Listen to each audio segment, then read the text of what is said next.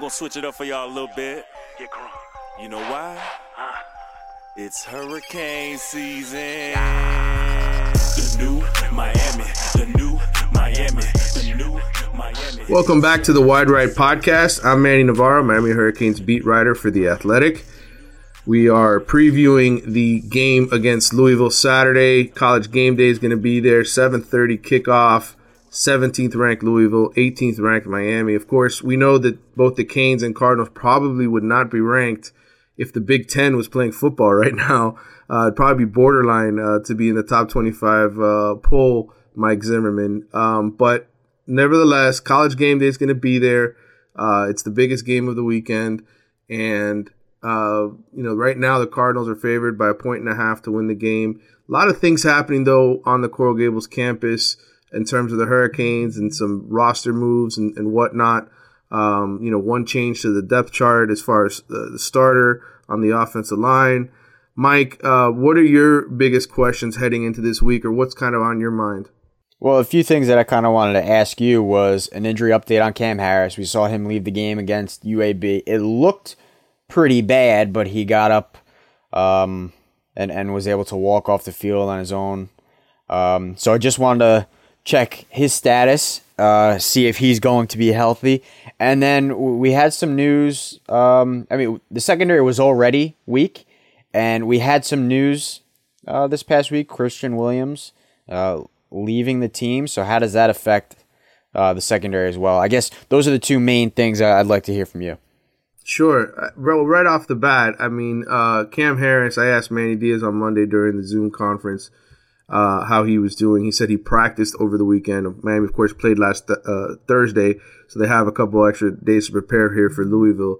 And so they practiced over the weekend. Cam was out there. He says that he's fine. Didn't mention him on the injury report. Again, we know how coaches are. Sometimes they fib a little bit, right? But I'm going to trust Manny here and believe that Cam's out there and really going to play. Cam, by the way, after the game said he was fine, that he'd be okay. It could have been just like sort of a bruised shin type deal. I know he got hit low with a helmet on his leg, and that's why he was kind of in some pain. And those type of things happen. As far as the transfer of Christian Williams, yes, obviously it hurts the depth. Christian was the fourth cornerback for Miami. I don't know the story behind his decision to leave. There's always rumors out there of, players not getting along with coaches, but it's all speculation. And it hurts Miami. He was a four-star kid, former Alabama commitment, played 8 snaps against UAB. Don't know what happened from Monday to Tuesday. I can tell you Miami had him listed on the depth chart, second behind DJ Ivey at one of their cornerback spots. So they thought of him in good regard for, as far as going into Monday. They had him on the depth chart. It wasn't like he had already told them, hey, I'm out of here. So I think it all sort of developed late in the week. And so now, you're left with 5 scholarship cornerbacks, 2 freshmen, Marcus Clark, Isaiah Dunson. Those are the guys providing depth if anything happens to Al Blades Jr., DJ Ivey, or to Corey Couch. One thing I'll say, Blake Baker wasn't happy with the cornerback play. He called it average. While it hurts to lose your fourth cornerback and you're scared about having to play 2 freshmen, I think Miami staff feels good that they can put 3 safeties on the field as well. You remember, you got Bubba Bolden, who is playing a whole lot. You've got Gervin Hall and Amari Carter. Ultimately, you want to keep some of those guys fresh, and you're going to have a 4th corner out there. But I could see a situation, and Baker talked about this before the season started, that they felt comfortable putting all 3 safeties out there, that those guys are good enough where they can be counted on in coverage. You also got Gilbert Frierson, who's a striker, who's played safety before. You can rotate him out to safety and move one of the other safeties to corner if you need to. But you're right. Any injuries to this group, you're a little worried. Yeah, and it's been a known thing that the cornerback position has been thin, and that's just a big blow. One thing before we kind of preview the Louisville game is kind of the wide receiver position. We didn't see a lot from them against UAB. I guess we had some high expectations, maybe not high, but we had more expectations going into the season, going into that UAB game than what we saw. And I know you had mentioned on the UAB preview pod that there will be some kinks that need to be worked out, and I think we saw that. But are you a little worried that guys like D. Wiggins, Mike Harley, Pope really didn't show us much against UAB, and are you worried? Well, I mean, I think it's a concern. It's certainly a storyline to watch and follow. Going into the year, I think we all felt like offensive line and wide receiver were two areas where they had to really prove themselves. And you look at the offensive line, they played well enough where I think you have some confidence, at least in the starting unit, that, hey, they're not bad. Plus, you got D'Eriq King back there who you can see his escapability, how fast he is. I think wide receiver remains sort of a question going into week 2 because you didn't see enough from them. D. Wiggins had a heck of a catch down the sideline where he was able to kind of drag his foot. He showed you his ability. Mike Harley has been sort of Mr. Consistent in this offense since last year. He was one of the top returning receivers, but he's more of a possession guy than he's a breakaway guy. I know D'Eriq King tried to throw him a deep ball against UAB and they weren't able to connect, but you're right. I mean, I think that's sort of the big question mark going forward where you still are sort of like, I don't know, are these guys legit? And you didn't see a lot of freshmen out there in terms of true freshmen. They didn't play much at all in this game other than special teams. You did have, one wide receiver, Michael Redding, who I think played 12 snaps, was out in past situations. But beyond that, it really wasn't. You didn't see Xavier Restrepo. You didn't see any of the guys that they were hyping up in the preseason, Keyshawn Smith, Zaylen Worsham. All of those guys didn't really get involved at all. And so, look, Rhett Lashley said this week it remains a work in progress. He expects the timing to get better, and eventually you're going to see some of those freshmen get out there. But I think for right now, they want to see the main guys, the guys that came back that are returning experienced players, have a better week. Mark Pope, I think, was only targeted once. So, you kind of have to set up some situations where he's the guy going deep and getting open down the field. It'll be interesting. This Louisville defense, they torched them last year. Jaron Williams threw an ACC record 6 touchdown passes against them. So those guys, I'm sure, want to have a little bit of revenge against Miami. So it'll be an interesting matchup this week, and we're actually gonna speak to Cameron Teague Robinson, who covers the Cardinals, here in a minute to preview the game. But to answer your question, Mike Zimmerman, no doubt, receivers the biggest question going into week 2 on the offensive side of the football. Thanks for listening to Wide Right. We'll get back to more of it after this break. Looking for an assist with your credit card but can't get a hold of anyone? Luckily, with 24/7 U.S.-based live customer service from Discover, everyone has the option to talk to a real person anytime, day or night. Yep, you heard that right. You can talk to a real human in customer service at any time. Sounds like a real game changer if you ask us. Make the right call and get the service you deserve with Discover. Limitations apply. See terms at discover.com/creditcard. Yeah, another question that I had was at the end of the first half against UAB, right? Miami was set up in borderline field goal range. It would have been about a 57-yard field goal attempt with 2 or 3 seconds left. Why didn't Manny Diaz decide to just attempt the field goal? They decided to, just I guess try for the Hail Mary, but D'Eriq King kind of scrambled and almost got there, to be fair. But wouldn't you have thought the field goal attempt would have been the safer decision, considering Borregales can hit those? Yeah, absolutely. I think everybody was sort of expecting that. You're up 14-7. You can go up 10. Why not try the kick at that point? But I guess Manny Diaz said, look, he's got confidence in Borregales to make that kick, but at 14-7, he felt the risk of a long field goal with a potential block and a return was just not something he wanted to do. He didn't want to risk it. So I think ultimately it was an interesting decision. It was kind of telling also. As much as you like D'Eriq King and his ability to throw the deep ball there, I think the fact Manny was apprehensive to bring out his field goal unit and fear of it getting blocked maybe speaks more to his fear of his offensive line or his special teams unit maybe still not being where they need to be.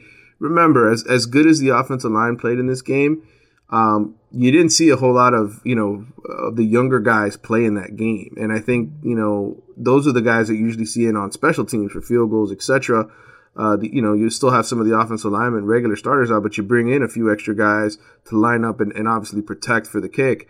And I'm wondering how much confidence Manny has in those guys to get the job done the right way. I wonder if there's sort of this feeling of, hey, I don't have too much confidence in those guys. And that goes back to, losing 2 offensive linemen who decided to opt out the season, and Kyle Leon Herbert and Zalante Hillary. Both of those guys were on the special teams unit last year, were in on kicks, on field goals, etc. So maybe it's just you don't feel that confidence in some of the younger linemen yet to go out there and attempt a kick like that, because the kicker does have to have a lower trajectory to make a 57-yarder. And so you need sort of excellent blocking on a kick like that. All right, well, Mike, we're done with your questions. We're going to move on now to Cameron Robinson-Teague, who is nice enough to join us to talk about Saturday's game. So before we get to Cameron Teague Robinson, let's listen to this advertisement about Liquid IV. Hi, I'm Andy Staples with The Athletic. No matter what fitness fads you follow, one thing is true across every one of them. You have to get hydrated and stay hydrated. The best way to do that is Liquid IV. It is the most efficient way to get and stay hydrated because each serving helps you get as much hydration as 2 to 3 bottles of water. Why is that? It's the optimal ratio of glucose, sodium, and potassium delivered into your bloodstream. I live in a place where it is scorching hot, very humid, lose a lot of water when I go out running. I drink a Liquid IV beforehand. I drink a Liquid IV when I get back. It feels great. Partial to the acai berry before, lemon lime on the way back. I'm not sure exactly why it works out that way, but those are my favorites. Also, if you've celebrated a little bit, it doesn't have to be a workout thing. Maybe I had a neighbor who was testing out smoked old fashions, and maybe I had a few. Maybe I had one too many. When I got home, I drank a Liquid IV right before bed. I felt fantastic in the morning. So how do you get yourself some Liquid IV? You go to liquidiv.com and you use the code ATHLETIC at checkout, and you get 25% off anything you order. That is 25% off anything you order when you use the promo code ATHLETIC at liquidiv.com. So get better hydration today at liquidiv.com, promo code ATHLETIC. All right, so now we're going to reach out to Cameron Teague Robinson, who covers Louisville football for the Louisville Courier-Journal. Cam, thanks for jumping on with us and previewing Saturday's game. Yeah, I appreciate you guys having me. Hey, man. So Louisville starts the season 1-0. Looked like an impressive win to me. I mean, Western Kentucky's traditionally been a pretty good team, 35-21. Miami, of course, opens up with a win. When you look at this game, what's the first thing that jumps out to you? For me, it's Mikael Cunningham versus D'Eriq King. I think you have 2 of the best quarterbacks in the ACC, 2 very dynamic quarterbacks who can beat you with their arm or their legs. I'm really excited to see both of them play. I think for Louisville, you got to find a way to slow down D'Eriq King. I'm not sure how you do that. It's a lot easier for me to say it on here than it is to do it in real life. But I think that's where it starts for them. Yeah, I think you look back at last year's game in South Florida, and remember this game wasn't even supposed to take place this year. Miami and Louisville weren't supposed to be playing each other. But when you look at last year's game, Miami took it to Louisville pretty well at Hard Rock Stadium, 52-27, and Jaron Williams set a record for touchdown passes. All I remember is guys just tearing up this Louisville secondary. I want to start with Louisville's defense because Manny Diaz said he feels like they're vastly improved, especially because they finally have some consistency at the defensive coordinator spot. Can you talk about the ways Louisville's defense has gotten better in your eyes? Yeah. I think number one, like Manny said, is they finally have a defense coordinator back for the second straight year for the first time in 5 years. I mean, literally nobody on this defense has had a defensive coordinator, more than one defensive coordinator for more than 1 year. I mean, they've been brand new every year. So that's big for them. They've added some depth in the secondary. Liberty transfer they got late. Kytrell Clark is a big addition for them because now they have 4 legitimate corners with legitimate college experience. And I know that Brian Brown, the defensive coordinator, loves that. Linebacking core is big for them. They bring back everybody pretty much. Rajay Burns, everybody that played in that Miami game is back. Dorian Etheridge, Lonnie Montgomery, CJ Avery, Yusir Abdullah. I mean, Nick O'Keefe, they're just loaded there. And they were very impressive Saturday. That was their biggest strength. So I think they're better in terms of experience. Those guys really know the defense a little bit more, and I think they're a little deeper than they were last year. I mean, like you said, those corners were getting toasted by Miami. I remember at one point, I don't remember who scored the big touchdown, but I just remember Marlon Character turning around trying to figure out where the safety was because no one knew what was going on. Yeah. And they gave up a lot of big plays last year, and their plus on Saturday was that they didn't do that. So I just think they know where each other are going to be a little bit better now than they did last year. Yeah, it was D. Wiggins, who I think had the big touchdown catch down the middle of the field. Miami's receivers just had a field day. Of course, Jaron Williams isn't around anymore, and you got a different quarterback, and D'Eriq King, who had a little bit of trouble connecting with the deep ball in the opener, but obviously it's just lightning quick. I'm curious with Louisville's defense. I mean, obviously, this option, fast-paced tempo offense, it's not like other teams don't run it in college football, but what have they been talking about as far as, Miami's offense and how different it looks? What have they sort of been talking about this week over in Louisville about that? Yes. So the defense coordinator, Brian Brown, will speak today. But Scott Sadovitz spoke Monday and was saying that it's a completely different team than it was last year because of D'Eriq King. He's so dynamic that Miami can run legitimate QB runs for him. And then even when they don't, the play can break down and he can find space to make a play. It puts your defenses in a bind. Louisville struggled with containing running quarterbacks last year. They contained Tyler Pick-Rome a little decently on Saturday, but he's not D'Eriq King in any sense of the word. So it'll be tough. I think they're going to really lean on their linebackers, their experienced linebackers, to kind of keep D'Eriq in check on Saturday. Of course, you mentioned Mikael Cunningham and the offense. I did a big sort of breakdown for The Athletic, just looking at Louisville's offense. You cover them every single day.